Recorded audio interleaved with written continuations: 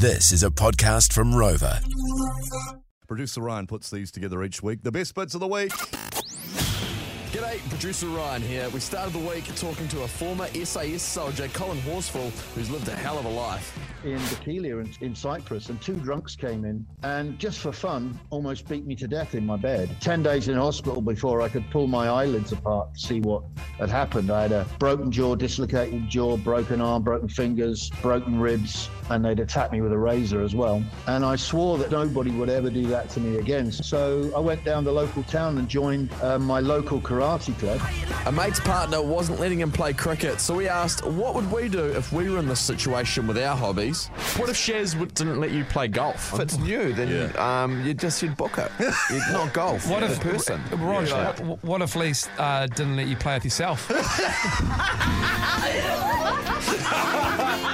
I'll be a lost soul, Bryce's mate had one of the great Uber Eats delivery stories. He Uber Eats a roast meal to be delivered to the dog. No. But he puts in the instructions what you're going to have to do. It's for my dog. He got home and there was this licked clean plastic container. Then I did throw out the idea. Yeah.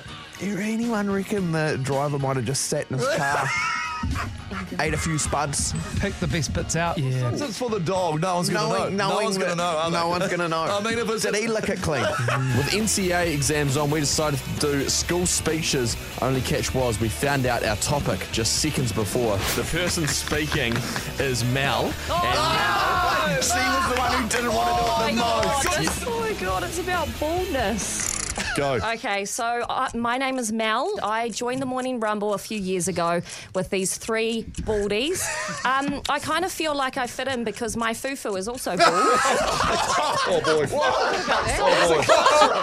Oh, boy. Also, that's All right. we don't know if Mitch's mate's school speech story is true, but who cares? It's a great story anyway. The teacher had to stop him because he'd been given the speech topic of euthanasia, but it wasn't written down and handed to So him. euthanasia, like assisted dying. Yeah, exactly. Yeah. But he wrote it on, like, young people living in Asia.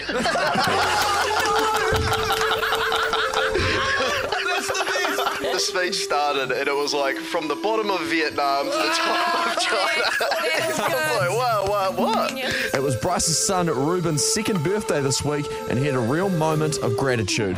I had a real moment of gratitude because we don't do it that often. I still spend so much time worrying about stuff that doesn't matter at all, and we'd lost 3 kids along the way through miscarriage, Yeah, you know, that's and right. so we thought we were never even going to be able to have a kid at any point. And there are so many people that are listeners that might not even know how tough it's going to be when they try and make babies. No. Like I've got a brother that never made it. We had That's an older right. brother, Sean, who passed away as a baby. Yeah. You go on with your life and you have no idea what other people at your work or whatever might be going through in those situations. Had Samantha on the phone this week talking tattoo regrets. I may have decided when I was 17 to tattoo the words Honda on my boobies.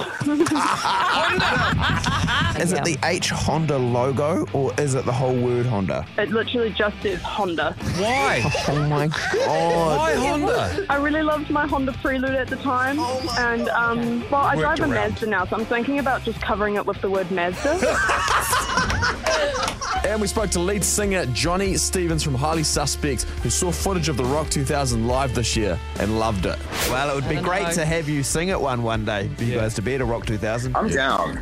Yeah. I want to like run with this. I want to run with this popularity, and hopefully, I want you guys to. I'm going to ask you guys to start a petition to the Prime Minister to let me get like residency. Well, Rog here, he's very good friends with the Prime Minister, so he will make that happen. for you. But to finish the week, we all do them, and farts are never not funny. Some of your fart stories were amazing. We can't play them all, but we can play this one. I was in an emergency department with vision issues and needed to let one out. I couldn't tell if anyone was around me. Because of the vision issues.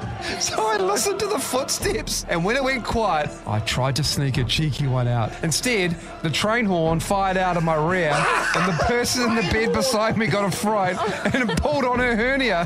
I got a fright from her screaming that I farted again louder, and I blew a blood vessel in my eye. There you go. For anything you've missed, just text podcast to 3520 to get sent a link to the podcast, and we will see you next week. Have a great weekend. Nice, great stuff. Good work, Riser. And Mitch, our producers, each week do a ripping job.